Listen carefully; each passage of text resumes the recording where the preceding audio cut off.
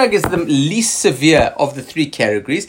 And minhag is something that developed through, literally the word minhag comes from the term noheg, to behave.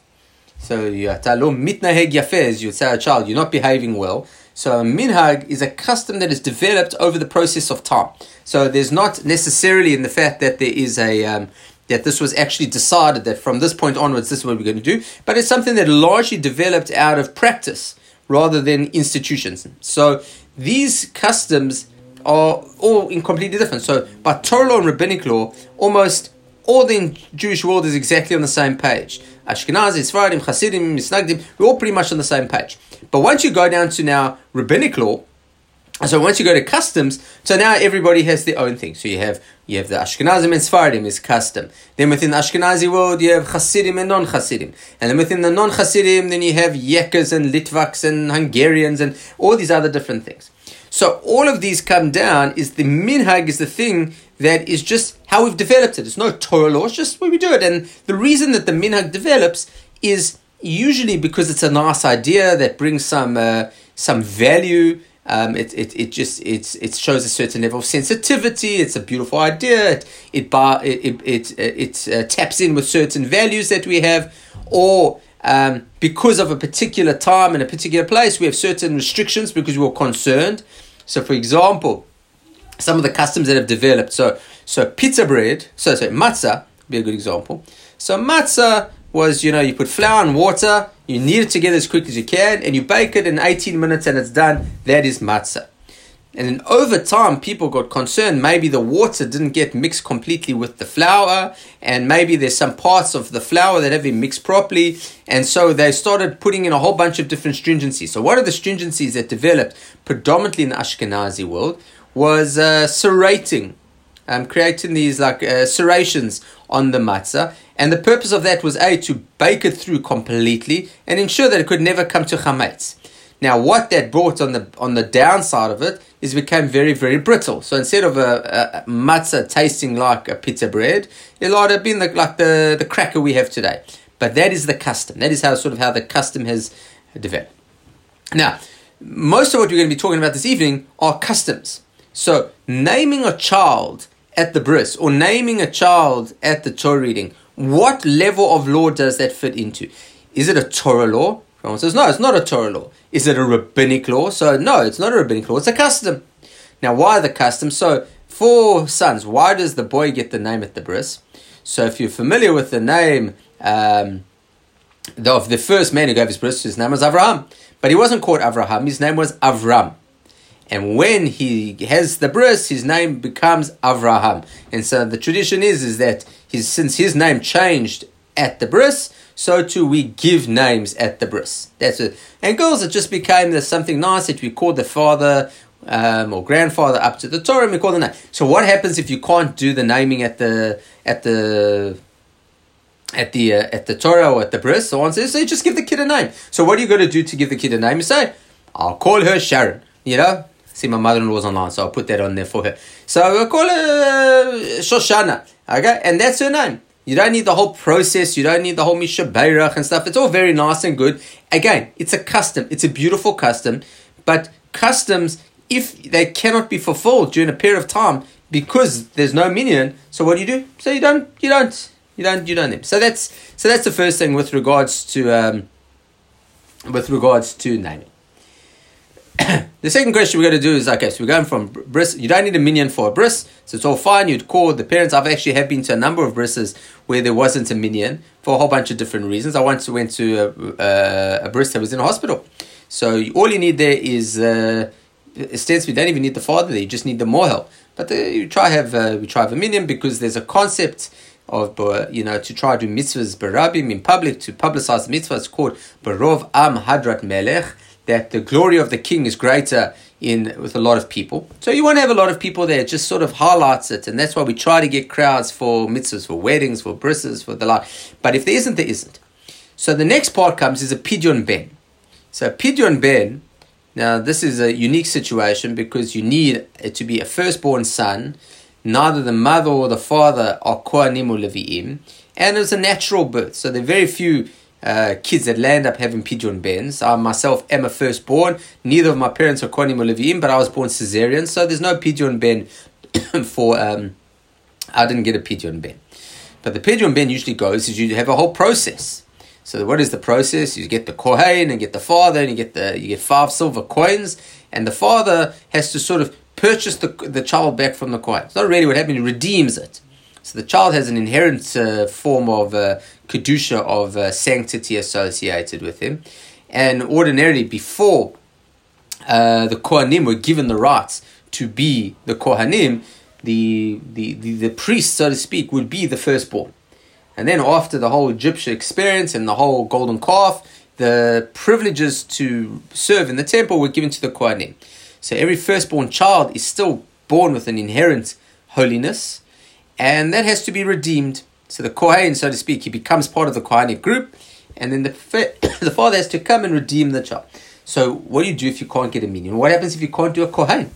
So it's all well and good. So we are really going into stages now where self-isolation is a bit less. But there was there was time a few weeks ago where, where you're going to let a kohen into your house. No one left the house and no one let anybody in. So how are you going to do this? So this goes into one of the areas that, and a lot of different areas of halacha is, well, how present do you have to be? And I want to just develop this a little bit more, is with regards to being considered part of a community. So, for example, the idea of making a minyan. So minyanim have been problematic, and these were one of the first things to go. In fact, the shuls all closed in Sydney well before the government said that they had to. The government, no mistake, and the shuls closed about 2 weeks before the government mandated that you couldn't have social gatherings of more than 10 people. But then comes the question: is what about doing a minyan, but you're not in the same room? So let's say you go out into a park and you get 10 people standing on different sides of the park. Can that become a minyan? Or for example, in Israel, what they were doing is they had these were called a minyan mirpasot, which is you'd get 10 people standing on the balconies, and they're all sort of answering together. Can you make a minyan from 10 people? This happens often in shiva houses, where you're going to have some people in one room, some people in another room. Can all these people gather together and become part of a minyan? And so the general rule is that when it comes to making a minyan, it really depends why you're making a minyan.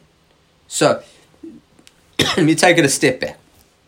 If you go up to most of the people, so we've got a number of people in the groups, and I say, okay, what is a minyan? So if I were to ask you all, my guess is most of you would say a minyan is 10 men over barmitzvah who can come together and you can daven with them. So that is not true. That's not true. That is true with regards to what makes a minyan to daven in shul, to say kedusha, to say kaddish, to say barchu, to read from the Torah. But the concept of a minyan is 10 people with the same level of obligation. So if there's something that is an obligation for men and women alike, so then 10 people could be 5 men and 5 women. So, for example, there are certain mitzvot which men are obligated and women are not. So, for example, hearing a shofar. So women can hear a shofar, and there's nothing wrong with women, and most women make a point of listening to shofar, and kol hakavod. But they don't have the obligation. Men have to hear shofar, women may hear shofar. Men have to put on tefillin, women don't have to put on tefillin. They don't have to wear tzitzit, they don't have to shake a lulav, they don't have to sing a sukkah. These are things that women do not have to do, but they may do. Now, what about taking another level? What about, there's a festival like Sukkot.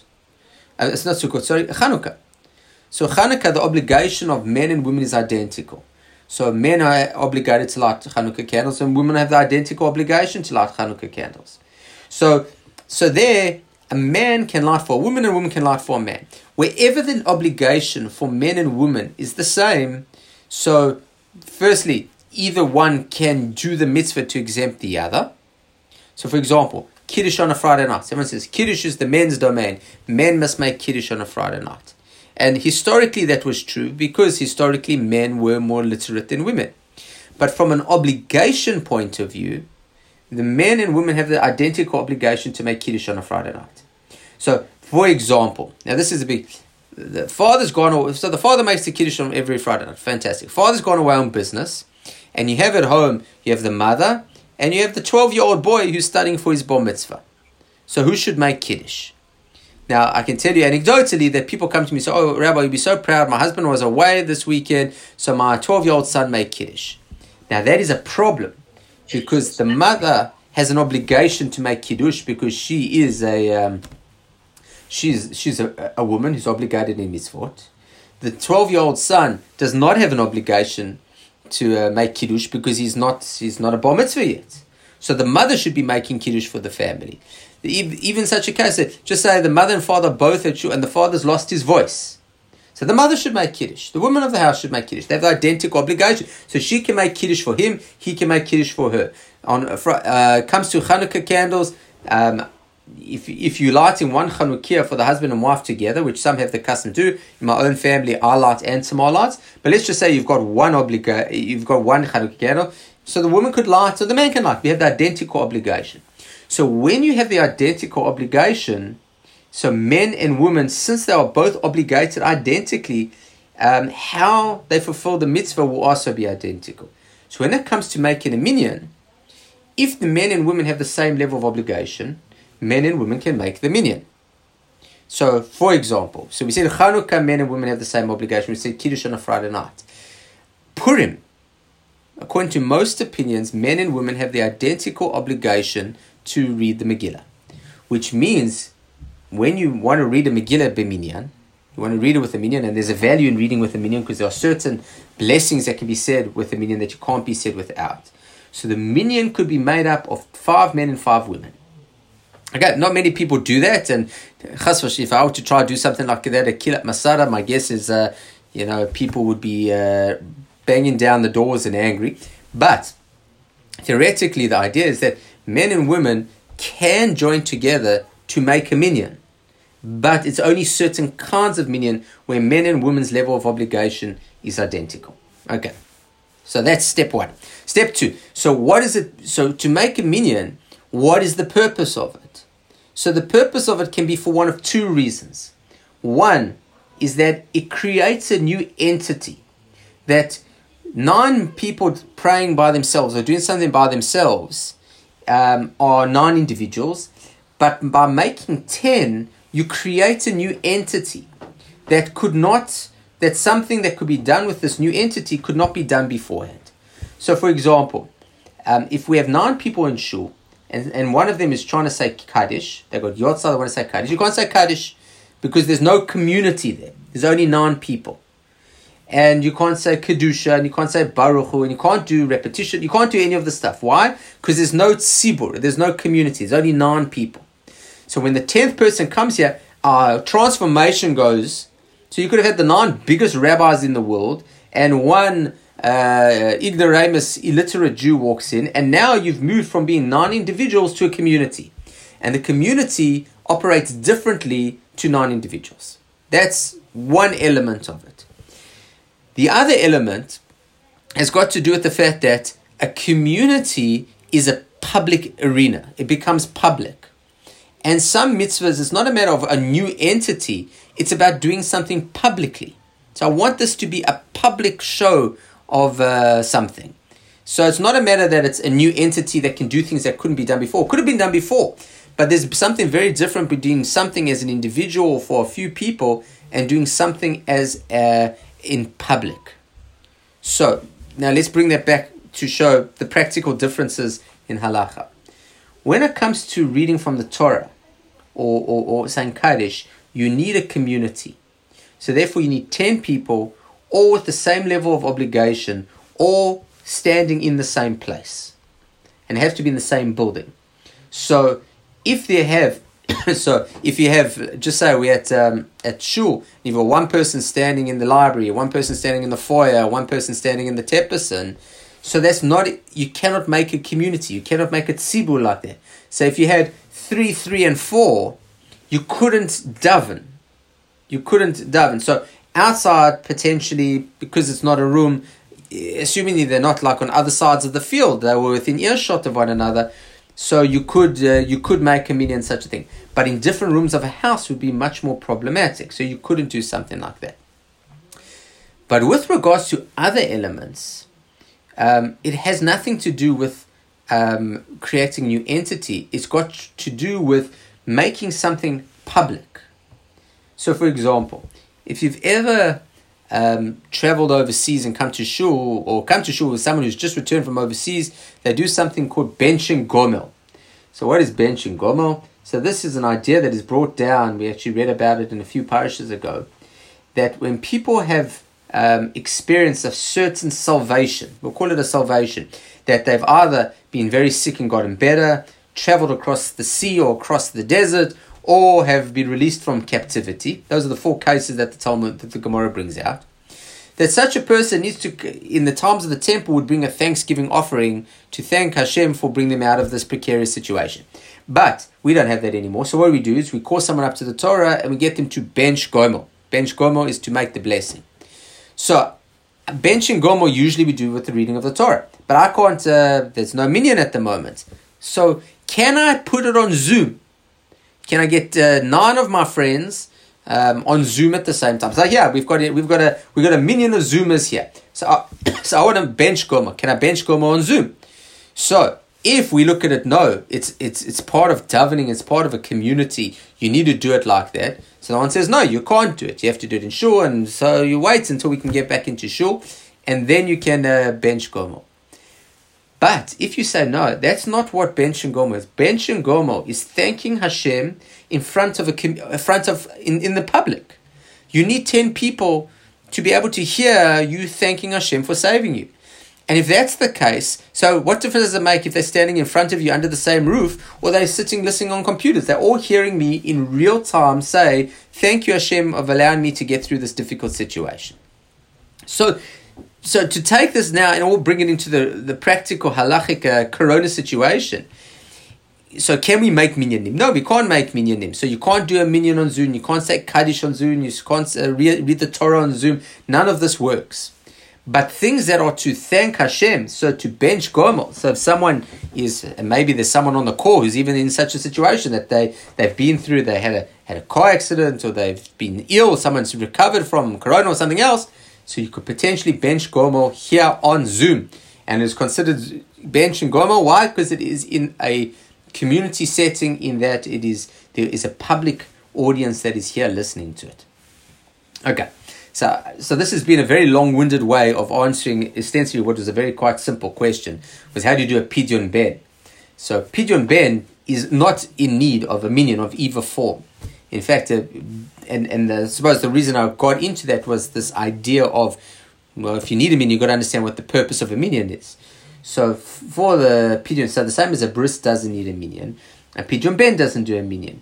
But can you do a Pidyon over Zoom?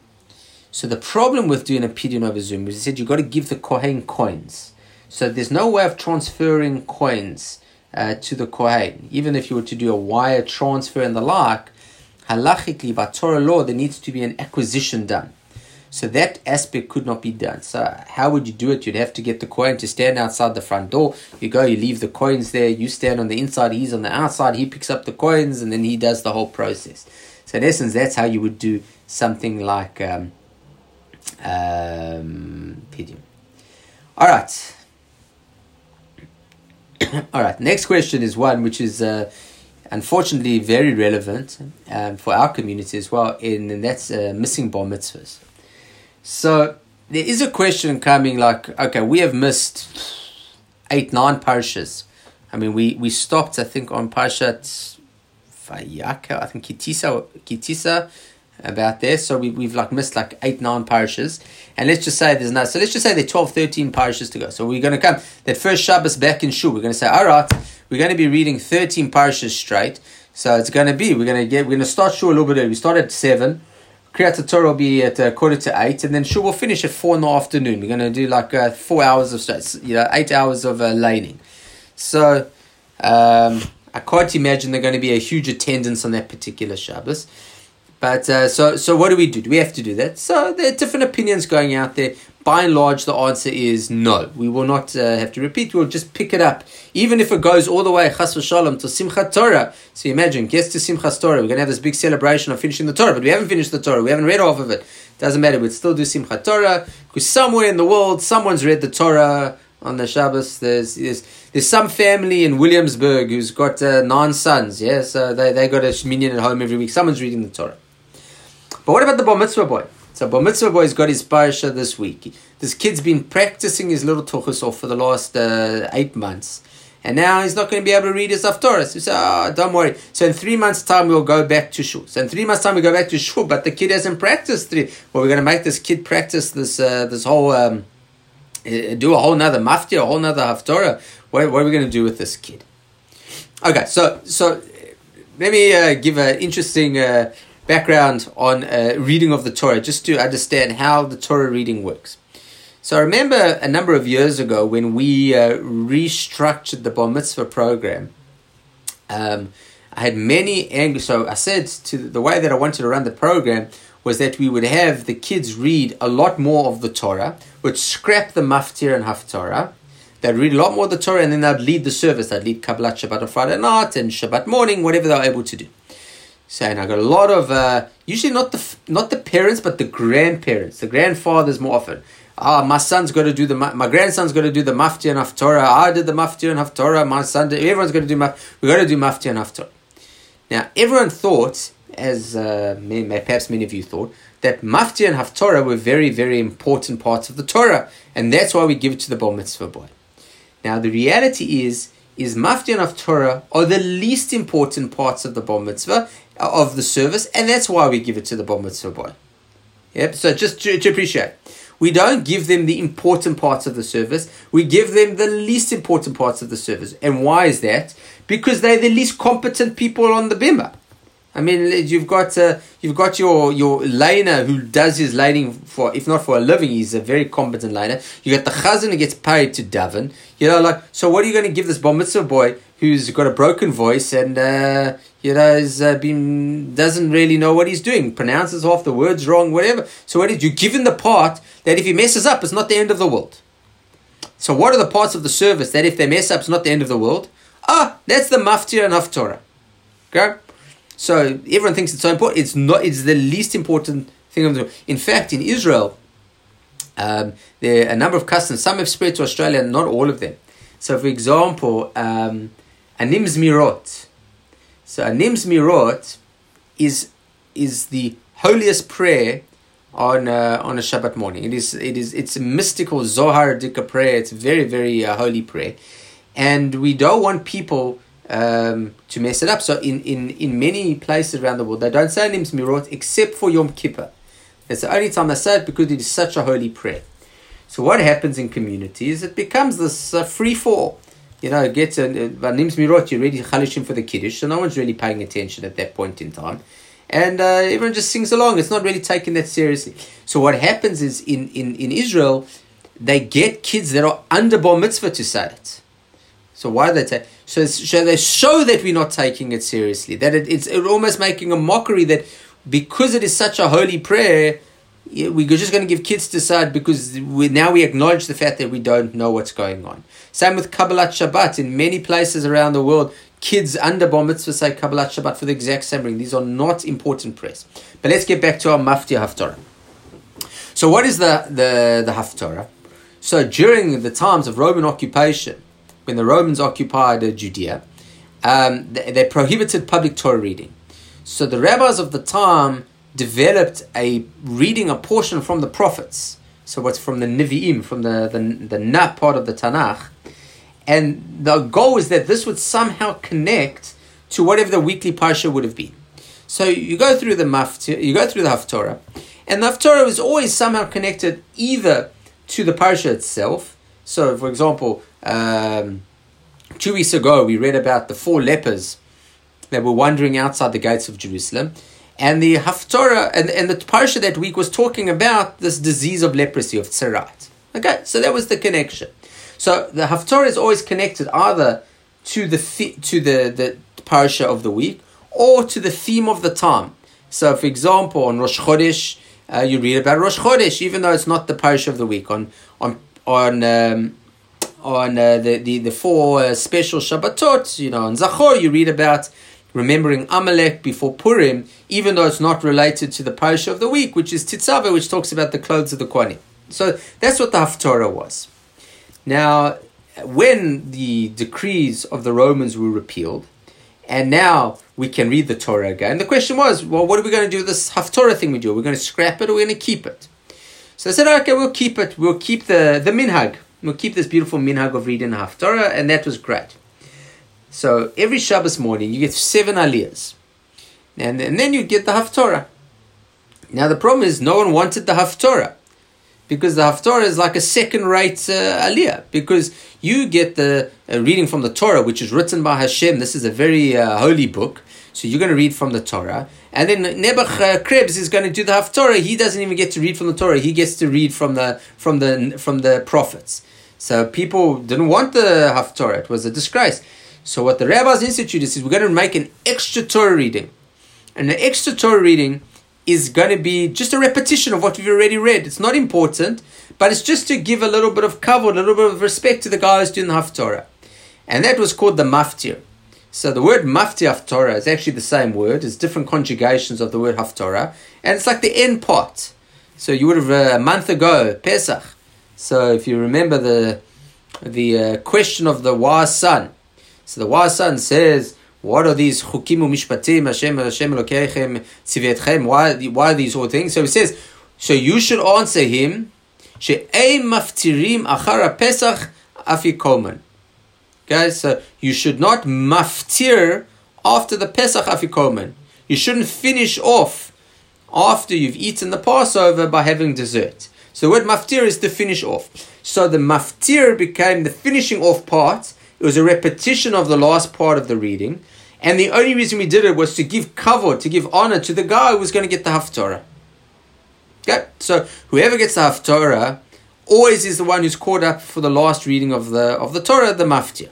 Okay, so you have 7 aliyahs, then you get the guy who's get caught up for the Maftir, and then we go into the haftara. So, okay, so that's the background before how this whole thing works. Now, what about a bar mitzvah boy? So what is the purpose of the Maftir? So the answer is just to give honor to the guy who's going to get the haftara.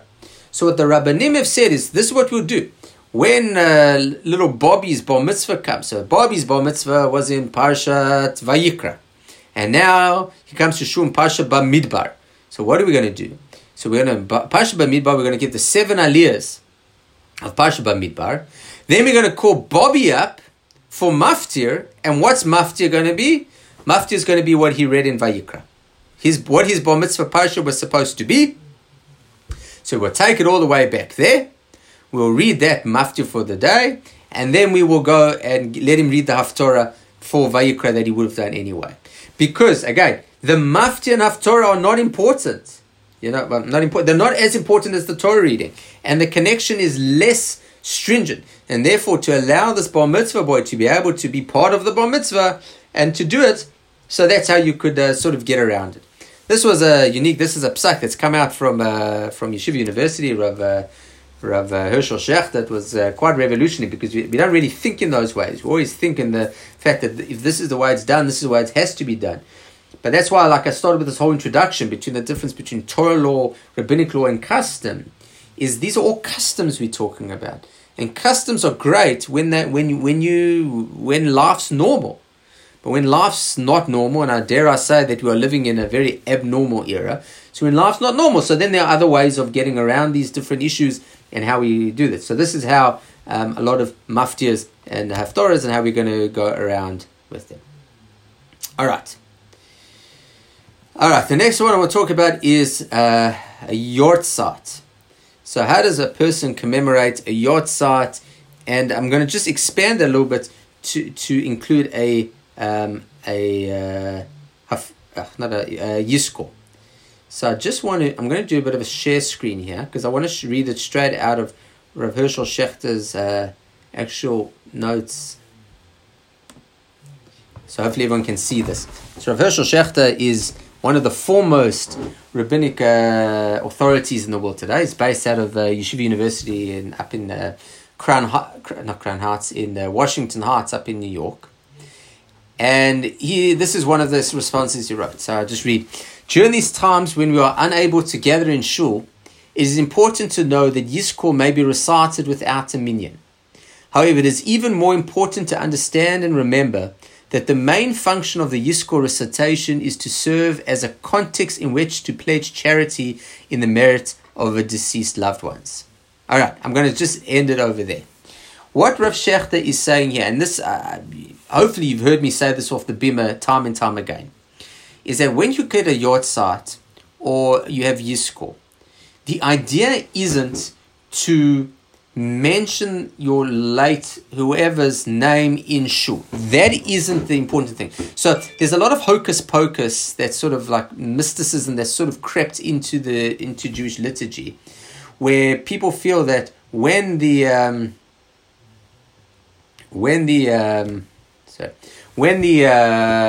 rabbi, when David Glazer gets up and says Mishabar, Kelman Rachamim, and remembers it Chaim ben Shlomo, and that somehow elevates the soul of Chaim ben Shlomo. That is not true. And the same thing with Yizkor, with Yartzeit, that Yartzeit or Yizkor, we say Yizkor et Chaim ben Shlomo, that doesn't elevate the soul. And neither does kaddish in and of itself mystically elevate the soul. The idea of elevating the soul, both on Yizkors and Yartzeits, is that goodness comes into the world as a result of the influence of the person who's passed away. I'll say it again. Goodness, the world becomes a better place as a result of the influence of the deceased. So when one's relative has passed away, and now comes Yizkor, and I say, HaKadosh Baruch Hu, Shem, please remember my late relative on account that I'm giving charity. That is the key to the Yizkor, that I'm giving charity. And the way it works is that my late relative's honor, or in memory of them, I'm giving charity. This $5, $10, chaya, $1,000 that I'm giving, I'm only giving it in their merit. So it's almost like they can reach from beyond the grave and give charity in this world. I'm acting as their proxy to give charity in this world. Good things are happening in this world because of my late relative. So what's happening is I, Gad Krebs, do not get the merit. I don't get the mitzvah of giving tzedakah. My late relative gets the tzedakah. They get the mitzvah. And that's what elevates the neshama, because once we pass away, there's no more mitzvot. We can't do any mitzvot. But our relatives can do mitzvot on our behalf. So when I'm giving tzedakah, their soul gets elevated. Now, it's not only tzedakah. Tzedakah is the big one, and that's why it is Yizkor on your side. But any mitzvah that one does in honor of the deceased. So, kaddish, for example. What is kaddish? So, when we say Yehei Shmei Rabba Mavorach, we are sanctifying Hashem's name. And since I must sanctify Hashem's name in honor of my late relative, they are getting the merit, they're getting the mitzvah of sanctifying Hashem's name. But I could do anything. If I did a kindness, if I said I don't usually put on tefillin, but today I'm putting tefillin in honor of my late great-grandfather, whatever the case might be. Each of these acts elevates the soul of the neshama, of the deceased, as a result of me doing the act. So when it comes to, I can't say kaddish. So it says, okay, so don't get upset by it, because if the ultimate goal of kaddish is to elevate the soul, you can still elevate the soul in as effective manner as you could have by saying kaddish. In fact, dare I say that to elevate the soul by giving charity is going to be much greater elevation, much greater kindness that you can do to the deceased than saying kaddish by 9 people who are answering words. There's a good chance that none of them understand what they say. So this idea of both Yizkor and Yartzeits and the like, the idea is to bring goodness in the world in the merit of the person that has passed away, rather than it being something that ordinarily wouldn't be done. So it has to be something that you wouldn't do otherwise. So if you always give, just say you put $5 in your Kayim Cares tzedakah box every Friday. So fantastic. But you can't give that $5. You have to now give an extra $5, and the extra $5 is in honor of your relative. So that's how we do the Yartzeits, and that's how we do the Yizkor. All right. I've specifically limited my comments this evening to areas of davening and mitzvah observance. I haven't gone into the medical halachas, which I did definitely do a while, when I was still in quarantine. We dealt with a number of those different halachot. But that being said, I'm going to invite anyone, if you'd like to, you can go on. The bottom of your screens is a little chat box there. And if anyone has specific questions, I would happily unmute you all, but it just tends to be a bit of a balagan when I mute you. If you would like to unmute yourself, you can unmute yourself. Yeah, you can unmute yourself. So if anyone would like to ask questions, please unmute yourself and ask a question. Otherwise, I will stay silent for now. Rav Micha here. Hi, Micha. If you decided to have a lunch date on Zoom with a couple of mates and you all ate bread, would you make a zimun together? So, it's a good question. So the question over there is to zimun, when we say Rabotai Nevarech, what is that? Is that creating a new entity? So if we use the same model as we did with the davening, is it the same that you need two other people to answer? So it's the same as bench and hagomel, or is it the same as a minyan that you actually need to create a new entity? If I recall, I did read this somewhere, but it's actually somewhere in between, that you don't have to be in the same room, but you do have to be within earshot of one another. So it would be, I'm pretty sure you can't do it on Zoom. It has to be, the whole idea is that you're eating together. So for example, I remember in yeshiva, you'd have two people eating, or let's say, two people eating, and then a third person would come and you'd want to zaman, but he hadn't eaten with you. So he has to eat with you. The whole idea is that you're all eating together, and I don't think that Zoom would facilitate that. I stand corrected. This is uncharted territory for many of us. So I don't think it would work for Zoom. Any other questions? All right. No questions? All right, I'll tell one interesting anecdote, which sort of took place a few weeks ago. So there's when we sell our chametz, the whole idea of the selling chametz to a non-Jew for Pesach is that it doesn't belong to us of Pesach. So it's supposed to be a legitimate sale. It's not supposed to be what we call arama, sort of like trying to get around the rules. So when you sell your chametz, you want it actually to belong to the non-Jew. So the best way of knowing this is if the non-Jew were to actually come up and say, "Where's your chametz? I want to take some," you would happily give it to them. That would be the idea. Okay, so that's how it's supposed to be. Now, it's never happened, to the best of my knowledge, that a non-Jew has ever come along and asked for chametz, but potentially that's what would happen. Now, there are certain circumstances where similar concepts exist. So, for example, around Pesach, there was this big question about when you purchase a new glass or metal cooking utensil, or dish or something, you need to take it to the mikveh. You need to toivel it in the mikveh. Now, this has nothing to do with kashrut. It has to do with ownership. And when you own it, when you're taking something ownership from non-Jewish ownership to Jewish ownership, you've got to take it to the mikveh. Now, it wasn't feasible to go. The mikvahs have all been closed for some time now, so you can't take it to the mikveh. So what are your options? So there are a few different options. One option is to take it to the sea and toivel it in the sea. The sea is a kosher mikveh, so that's one option. Second option is to actually, you don't own it, it still belongs to non-Jews, and you just borrow it for a period of time. Now, that is something that is used all the time by the caterers of Sydney. So every caterer in Sydney, when they do an event at whatever club they do it at, they use the glasses of the club. They don't use their own glasses. So they have their own plates and knives and forks and that, but since glasses are not a problem from a kashrut point of view, and ordinarily if you buy a glass, you've got to toivel it. But since these glasses belong to whatever restaurant it is or whatever club it is, and I'm just using it for the evening, they don't need to be toiveled. Okay? So that's the second one. The third case, which is a bit more halachically complex, but it is a case where I was caught, I stand and I get 3 Jews around me, and I take my utensil and I say, if a utensil is ownerless, so we said you need to toivel something that has gone from the possession of a non-Jew to possession of a Jew.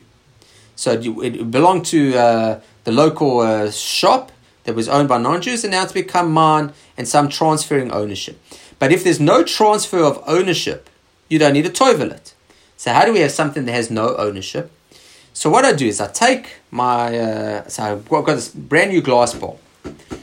And this glass bowl was standing on the side of the street, ready for council pickup. So when you put your stuff on the street corner for council pickup, you have been maftir it, meaning you've made it ownerless. So my guess is we've all had stuff on the street corner, and there's a guy who comes past in his car, and he gets out and he snoops around your trash, and he picks up one or two things, and off he goes. All right, we've all had that. Maybe some of us have done that, but okay, we get that whole idea. So once you put it on the street corner, you have said it's ownerless. It's hefka. Anyone can come and take. You want to come take my junk? It's junk. So if you put a salad bowl on your street corner, and I come and pick up the salad bowl, I don't need to toivel it, because even though you used to own it, once you put it on the street corner, it's ownerless. So it's not a transfer of ownership, because it never had an owner to begin with. Okay. I hope you're all following me. This is getting a little bit halachically complex. Now, I've got a bowl that I've purchased. I can't find a non-Jew to give it to and borrow, and I can't get to the sea or whatever. So what I do, this is what I do. I get 3 other Jews, and I put this on the ground, and I look to the Jews, and I say, the 2 of you are witnesses that I have made this bowl completely ownership. Anyone who wants to take this bowl can take this bowl. And now there's this other guy in front of me, and he looks at the bowl, and I look at the bowl, and he says, no, I'm not interested. He walks away. So I say, all right, I'll take the bowl. So I pick the bowl and I go home. Since the bowl never had an owner, because I had already rendered it ownerless, anyone could come and pick it up. I had 2 witnesses to see that. It was ownerless. I pick it up, take it home. I don't need to toivel it. All right, I hope that I can see some of you finding that this legalistic gymnastics quite funny. Now, listen to this story. So I went Erev Pesach. I needed to get some utensils.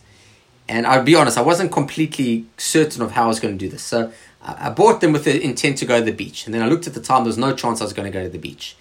So I'm thinking, I was in the center. I was like, do I know any non-Jews here who I could ask to give it to them and then borrow it back? So I looked around the center. I thought there must be someone I know here that I know I'm the rabbi. I often use my cleaner to do it with these sort of things. But I didn't have anyone in the center that I felt that I could just go up to them and say, hi. I'd have to go up and say, hi, I'm the rabbi. I'm just going to explain this very complex halachic concept to you. Can I give you my utensil, and then can I borrow it back? But you just understand the shenanigans. So I didn't have that. So I thought, hold on a second. It's Erev Pesach at the center. There are Jews everywhere. Fantastic. So I go and I say, all right. Now, again, I did this all wrong, so it didn't work anyway. But my idea is I got some people and I said, all right, I just want to explain what I need to do. I've just bought this thing and I need to toivel it. But I can't toivel it because I can't get the mikvah, I can't do it. So what I want to do, there's another way called rendering it ownership. I'm going to maftir it. So I'm going to render it ownerless, and I put it down on the floor. And if anyone wants to take it, they can take it. And if they don't take it, I'll take it back and I won't have to toivel it. So I thought, this is fantastic. So I said, all right. So here, and I put it on the floor in the middle of the center. I said, all right, I maftir it. So the person looks at me and says, I'll take it, picks it up and takes it home. So that was the end of my pot. So that was the end of my story. Now, interesting, just on this particular question, so I was asked Rav Shechter. Rav Shechter said you could do that over Zoom. So potentially I could say, all right, everyone on Zoom, I've got on my front, on the top of my driveway, I've just been mafkir, I've just made ownerless a big pot. It's going to be there for the next half hour. If anyone wants to, can come get it. And assuming in half an hour no one gets it, I'll bring it back in and I don't have to toivel it. So he says you can do that over Zoom because, again, as long as it's publicly known that that's the case. I don't have a pot there, so please don't come. But I should probably tell you what my address is, yeah, if I'm gonna do it. So I'm not sure you're gonna know where I live. All right. I see Seymour Ingrid. Do you have a question? Hi, Simon.